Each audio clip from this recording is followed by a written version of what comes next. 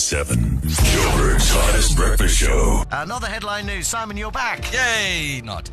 Researchers in the United States have discovered what they believe to be 12,000-year-old footprints dating back to the Ice Age. Wow. Speaking to Not the Headline News, Rian Kruiwagen says he remembers that particular holiday very fondly.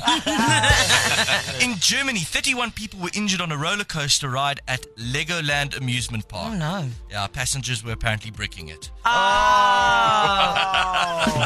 And Madonna is 64 years old today. Yes. And yeah, where was that in entertainment news? Yeah. It's coming up. Oh, now it is, yeah.